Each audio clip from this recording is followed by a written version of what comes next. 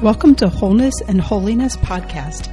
Here we will deepen your understanding of human and spiritual integration so you can live the life of peace and fulfillment God has for you. I'm your host, Margaret Vasquez. I hold a degree in theology and am a licensed professional clinical counselor and certified trauma therapist. Join me weekly for practical applications of the spiritual life. No part of this audio is to be used as mental health treatment or clinical advice. Please see a licensed mental health professional for personal consultation. Hi, and welcome to Wholeness and Holiness Podcast. I'm your host, Margaret Vasquez, here with my co-host, Father David Tickerhoof, TOR, and we're going to be opening this up, this conversation to really important conversation, and I'm just really excited to see where this goes. We're going to be talking about baptism in fire, and this is taken from Matthew, the scripture in Matthew, where the Lord said, or John the Baptist, right, said that that one greater than him would come, and he would baptize you in the Holy Spirit and fire. And so I'm just going to give this over to Father David because he's got a lot to say about this, and let's get this party started. God bless to everybody. It's good to see you. I'm going to talk about spiritual human integration and spiritual renewal in the life of the church flowing from Vatican Council II. And I just want to say by a short introduction before we get into the heart of the matter that the Vatican Council II finished up in 1965. And flowing from that in the Catholic Church and in other Christian denominations and groupings, the work of the Holy Spirit took on a highly personalized impact upon people.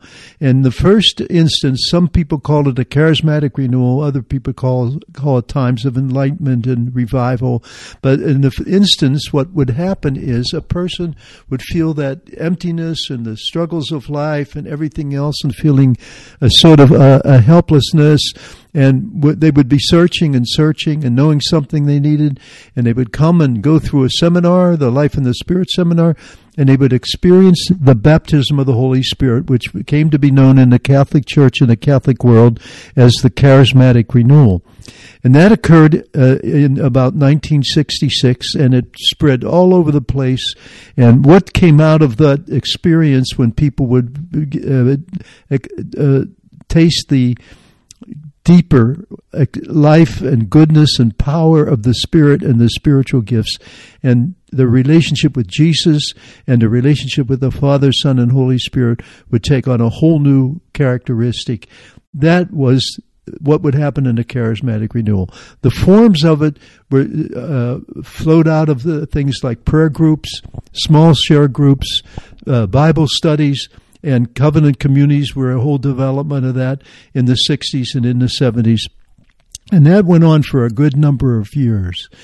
But at this point now, in a certain sense, that phase of the Church's grace of renewal, which is the charismatic renewal and other movements of grace that were along with the charismatic renewal, is pretty well over. Many of the folks have gone home to the Lord that were initiating. The people that were then in their 20s and 30s and 40s are now in their 60s, 70s, and 80s. And that whole time has come to a completion, and most prayer groups have sort of died out, and individuals have gotten involved in mercy work and in prayer group things, and they've sort of many blessings have come from this phase of the Church's grace of renewal, the baptism of the Holy Spirit, and the charismatic renewal. So that's the first aspect of the same grace of the empowerment of the Holy Spirit, the spiritual empowerment of the Holy Spirit, primarily geared towards human development and spiritual maturity through the charismatic renewal. Now, in recent years, over the last 4 or 5 years, a second phase and a certain second installment or second deepening revelation of the graces of the work of the Holy Spirit has been known in the Catholic Church as the Encounter movement. and it's centered usually up in Brighton, Michigan, and it's moving in different parishes and places and groups all over the Catholic world. And what the Encounter movement is taking the deepening of the personal relationship with God and the maturity that comes from that and the healing that comes from that. And then now that has moved to where the focus is on understanding what the graces of the Holy Spirit were to the church in the charismatic renewal, and also understanding and practicing the uses of the spiritual gifts, which in a real sense, generally speaking, was ignored in pretty much. They used the gifts or did the gifts of prophecy, praying in tongues, whatever, healing and things like that. They just went along with it, but they didn't grasp generally the church didn't grab on to the essentials of what those gifts and how important they are for an individual Christian. So this Encounter movement is a refreshment and a deepening of the work and power of the Holy Spirit, and it would be a phase of the church's grace renewal in the charismatic renewal. Now, that's not enough, and this is what this discussion and this topic is about. There's another dimension of it that really focuses, say you have gone through the charismatic renewal and you've been involved in the Encounter, and you've learned better ways of relating, and you're starting to really develop reaching out in evangelization and in mercy works and things like that.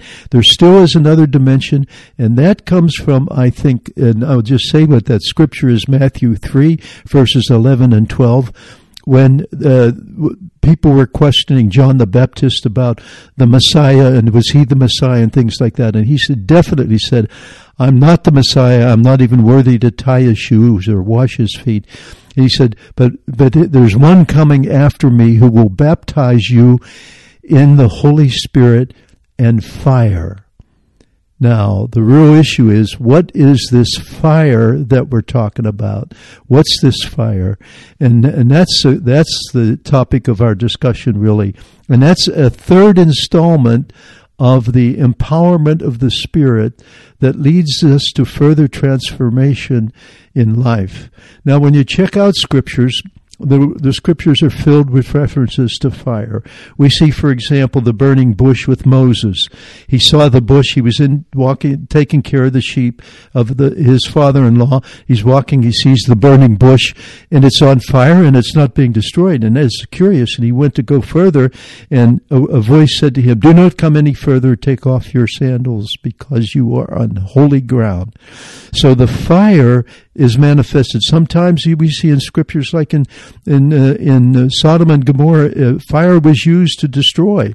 We see in other places that fire was used in the vision of Ezekiel, when he saw the vision of God on the throne, and the throne was moving, and underneath it were flames of fire and power moving as the vision was coming closer. So fire has a lot of different uses, but as we come to looking at what's this mean in terms of the development of the church's grace of renewal or the charismatic renewal in this phase, fire comes to mean not just a purification, which is used in spirituality and in the theology of spirituality. Fire is used as the purification time in growth in holiness, and also in the enlightened time there's a purification. And it's used as purification. In some ways, God honestly seems to use fire to destroy in a punishing way because of sin and unrepentance and unresponse to the call of God's will in their life and in the life of a community. So now we're looking at, what does fire mean? What is this fire? And basically the fundamental use of fire in the scripture seems to be that fire is at the very heart of the empowerment of the Spirit, a new spiritual empowerment. Now, when you take that and you look at it in terms of the culture of mercy that we're living in, as the church has determined and brought forth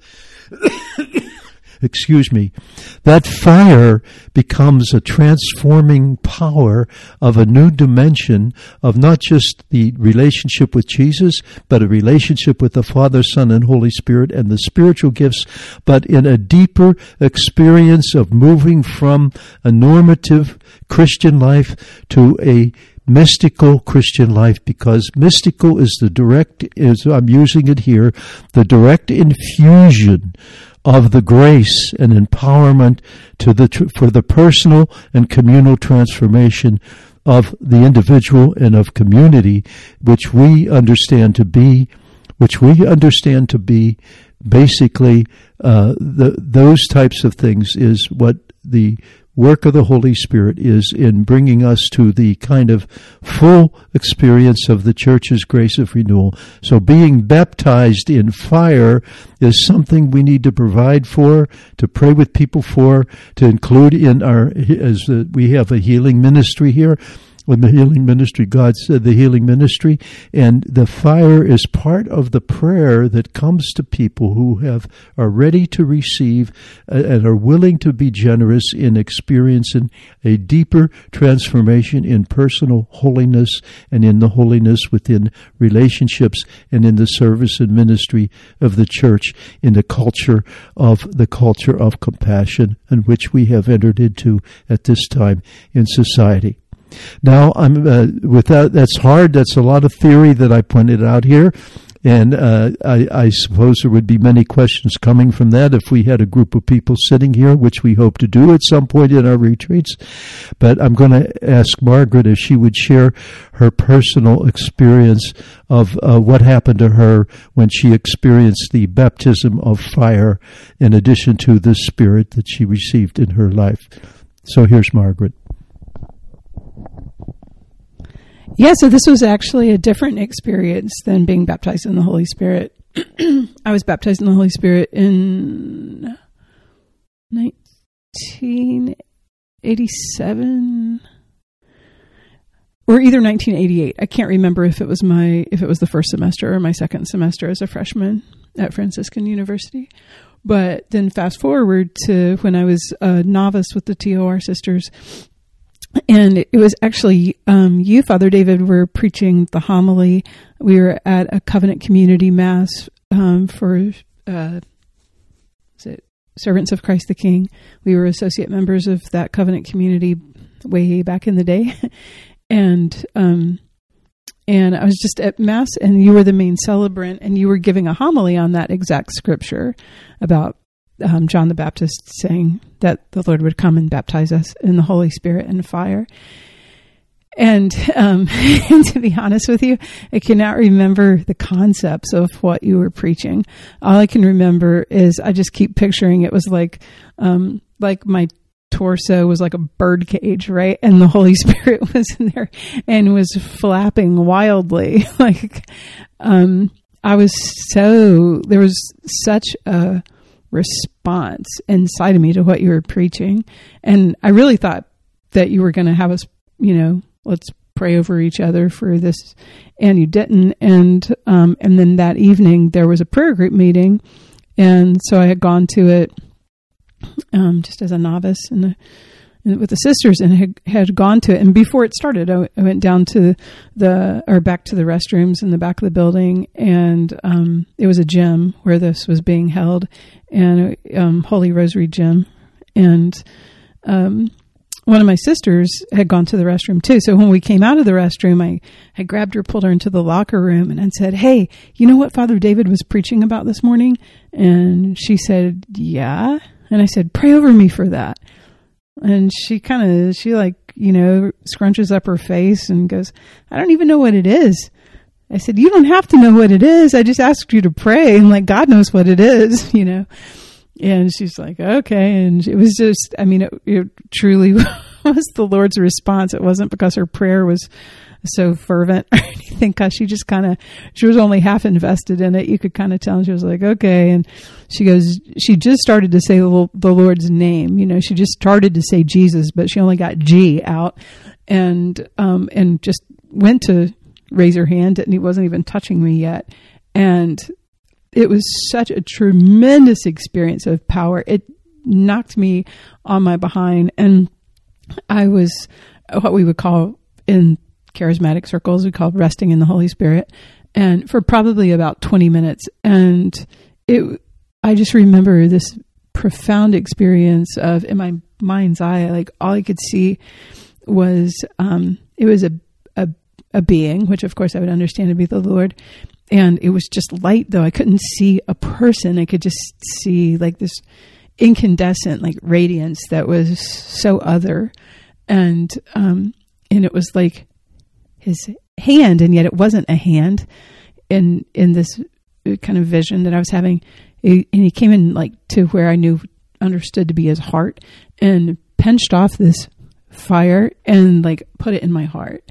And that was all I saw. It was very interesting to see, because I'm all seeing all of this happen where it wasn't the Lord's face. It wasn't his actual hand. It wasn't his actual heart. The whole thing was taking place with this light, and yet he was communicating what he was doing.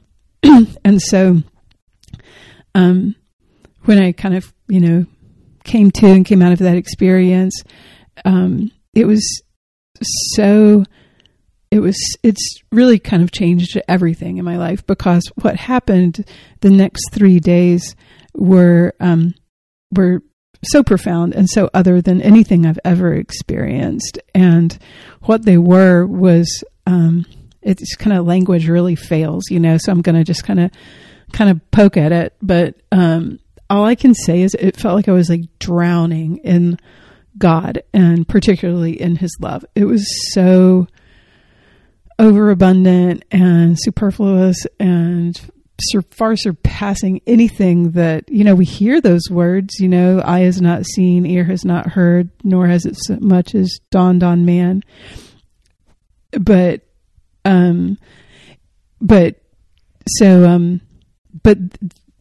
we hear those words, but it's one thing to hear those words, and it's another thing to experience that it's so far. It's not just different in degree from worldly pleasure. It's different in kind and degree. So just so much greater, so much more. And it was so much that it felt like I couldn't even function. I mean, even going about daily tasks just felt like I was just kind of hanging on to the experience of what was around me. And I remember particularly sitting at, I think it was lunch, because this went on for 3 days, this whole experience of just felt like I was drowning in God. And sitting at lunch with my sisters in the convent, and all of a sudden, it was towards the end of the meal. I don't know where the beginning of the meal or the middle went to, but all of a sudden, some of my sisters were saying, Sister Margaret Mary, my religious name. And they were calling me, and I just kind of came out of whatever zone I was in and kind of snapped out. And I looked, glanced around the table and saw everybody's plates were clear, and my plate was still piled with food, and which isn't how it would normally be. Usually I would finish eating before everybody else, be on seconds. But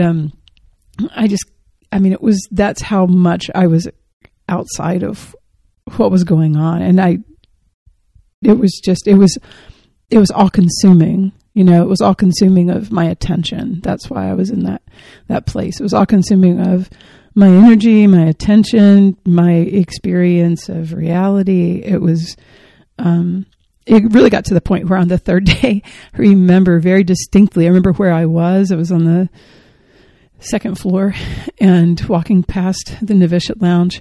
And I remember praying and saying, Lord, this is great. Like, this is really great. But, if you're going to take me home, you're welcome to go ahead and do that, because I think this is going to kill me. Like, you're bigger than me, and like I can only take so much of this.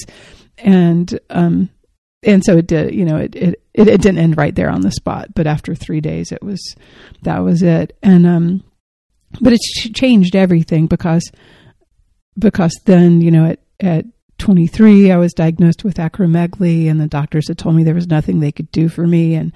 And when I felt like, was kind of being told that, death was around the corner, I really didn't any fear of it. To me, it was exciting. It felt like an adventure because I knew by that experience that our human bodies can only take so much. There's only so much. We think that we chase after pleasure and we just can't get enough pleasure. Like, I'm profoundly aware that this body can only tolerate so much pleasure. So it makes sense to me that we need transformed, glorified bodies in order to be able to even really like tolerate, in order to be able to take in all that the Lord has for us, because he's infinite and we're finite. And so to be able to really receive that and experience it, because I'm just so thoroughly convinced that the other we just be incinerated by, not out of, anger or something like that from the Lord, but just out of how other he is and how powerful, right? It's just so far beyond. So did that make me perfect? No, I had times in my life after that of great sin. I ended up in a same-sex relationship, ended up away from the church. And yet through all of those kind of wandering years that were responses out of pain to a lot of things that I had gone through, that experience, I know that the Lord kept me like tethered to when I was at a point of questioning everything because of some of the people and institutions I had been hurt by. I knew I could never question his lordship, because there is no way that I could have conjured up that experience. Because if I could, I can guarantee you I would do nothing other than sit around and conjure up that experience for the rest of my life, because it was so amazing. And yet at the same time, like, how perfect his mercy, that because of course he's omniscient and he knew that I was going to have times of like erring, and I still do. I'm obviously like, still very human and sin, but and yet, like, in his great mercy, knowing that I was going to sin in the ways and to the extent that I did, like, he for knowing that, he still gave me that, I think, to keep me tethered to himself. And I just think, like, yeah, his goal is always for connection, and he's perfectly understanding of the fact that this life is all a process. And he knew that I needed that, my heart needed that information. I'm using that term like really widely, but in order to keep me, to keep my heart tethered to his. Does that make sense? And yeah, so it was profound, and it's changed everything. And it really, I think if I always, we grappled with whether I should share this story or not in this podcast. And I think the reason I do is not to brag, and I would hope that, my fear in sharing it is that to make people feel jealous, because I wish it's, something I would wish for everyone. And yet at the same time, I would want everybody to be able to live in that pervasive truth of how much the Lord has for us, and the like surpassing like love that's just so far beyond anything we can imagine. Thank you, Margaret. I appreciate very much. I've heard this story a number of times, and it's a fantastic experience of the fire of the Holy Spirit, in addition to the baptism of the Spirit and the follow through on that. So we could ask the question at this point is, well, okay, now what do we do? And where do we go from here? If this is true, that the wonderful gifts of the charismatic renewal and other renewal movements as well in the church, and from the charismatic renewal we move into the encounter, where it's more focuses on a relationship and the anointing and the understanding of how to bring the spiritual gifts into our life, and then we move into the deeper level of being baptized in fire. Well, we have not an answer, but we have a possibility here where we can advance this and move this forward, and that's called an association that Margaret has developed in the things that she does, and that's the Association of Sacred Heart Healing Ministries.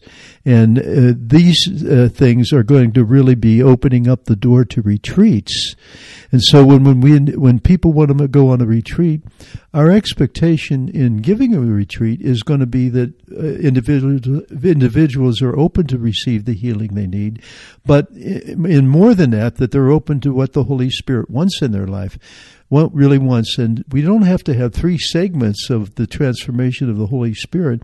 On these retreats, we're looking for the power and work of the Holy Spirit to bring forth all of the fruits of the Spirit and the fruits and gifts of the Spirit, and the renewal in the Holy Spirit, the renewal in human and in spiritual integration in relationships, and renewal of understanding the power and gifts of mercy and the gifts of mercy, and the culture of mercy is the context in which we're able to do these retreats, and that we would really be providing these things for those who are interested.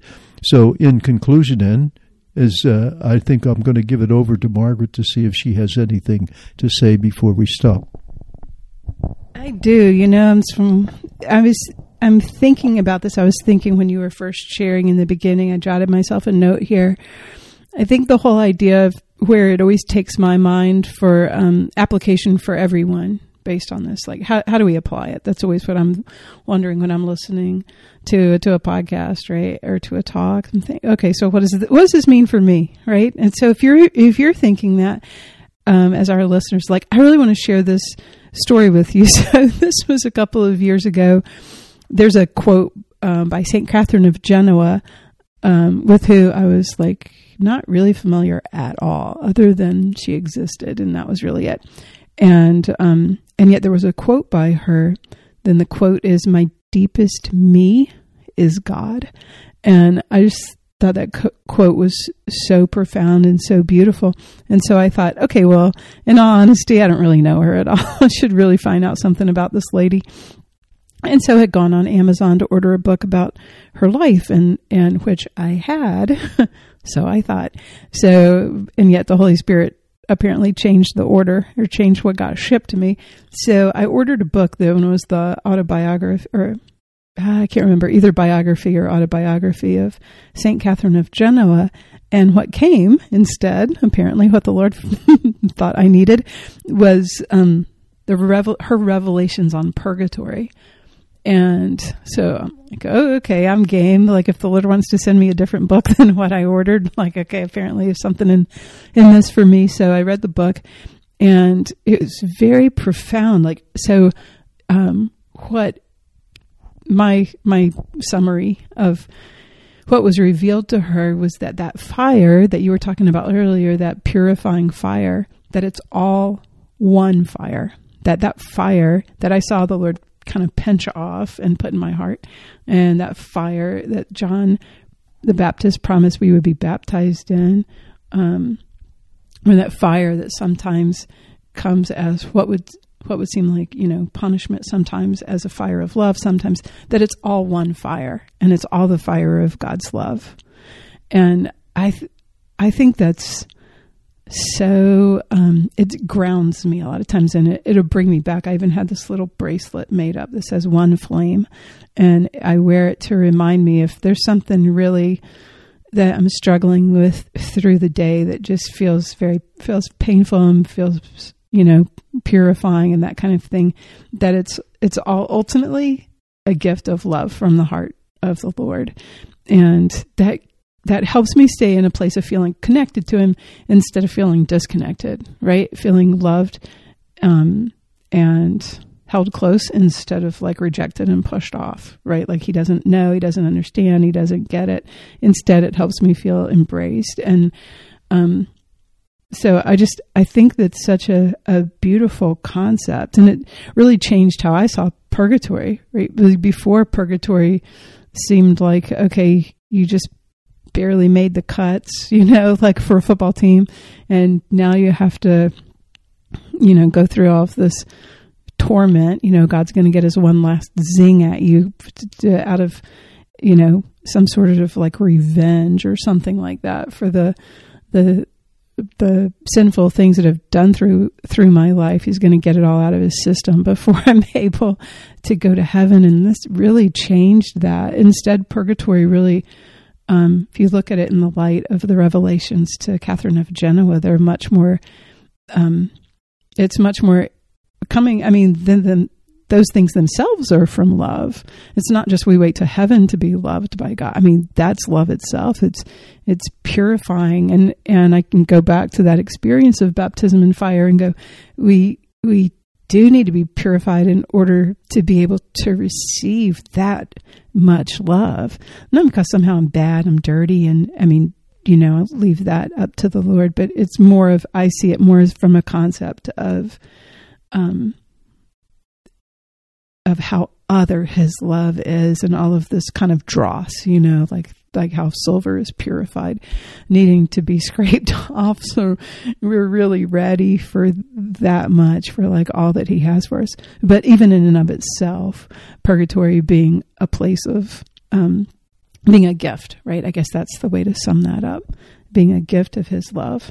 And then I think about the scripture about like he chastises every son he loves, and that's so seeing that again, from that scripture as like that chastisement, that purification is because we're loved. Like that's what it's about. It's about it's a loving preparation for being able to receive like infinite love for all eternity. So it's a way to conceptualize the beautiful consolations, and it's a way to conceptualize the sufferings that come, and then even purgatory is all one big flame. It's all the fire of love from the heart of the Lord. And so to that extent, whether you have experiences like I had of those, Holy Spirit 2x4 in the face that planted me on my backside, and, some of us are a little more hard-headed and we kind of need that approach. But I think we all have those experiences of things by which the Lord brings us into that fire of his love. And sometimes it's profound consolation. Sometimes it feels really painful, and yet it's all coming from the fire of his love. We'd just like to conclude by mentioning a passage. I believe it's in Luke, but I can't remember where it is. I think it's somewhere in Luke 12. But it talks about Jesus saying, I have this great anxiety for a baptism of fire, and I cannot wait until it's over. It's something like that. And so what's that? That is an invitation by the Lord for us to enter into the power and glory and the suffering of his cross, so that we really, in this culture, in this age of mercy, we become servants of mercy who really open up the door, not just in spiritual intimacy and valued and known and chosen, and just open up the door of, being open to the Lord so that we can share his cross with him and the power of his cross, because we know that all things are being made new, and that Jesus is the author of the new covenant. And as we live in the new covenant, we enter into the risen life of the Lord through the power of the cross. And what a life that is. And as we do this sharing back and forth, how wonderful is the grace of God as he brings us through. And when we do these retreats that we're planning, we just really hope that individuals want to open up their life to the Lord in a deeper way. They probably already have, and are searching and looking, and healing is a part of that. But the goal is union. The goal is a union of love in the glorified Christ through the power of the cross, and then becoming an agent and servant of mercy by becoming missionary disciples of atonement and restoration and repentance of our sin and the sins of the nation and of the world. So may God bless you all as we finish up here in this podcast, and hope to do some things for you again. Thanks, Father David, and thank you to our listeners for joining us. Just as a reminder, our books are available on Amazon. Father David's book, Evangelizing Catholic Culture, and my books as well, More Than Words and Fearless. And please visit sacredhearthealingministries.com for information about our upcoming healing retreat, His Heart Heals. That's coming up September 26th through the 30th in Toronto, Ohio, about 20 minutes north of Steubenville, Ohio.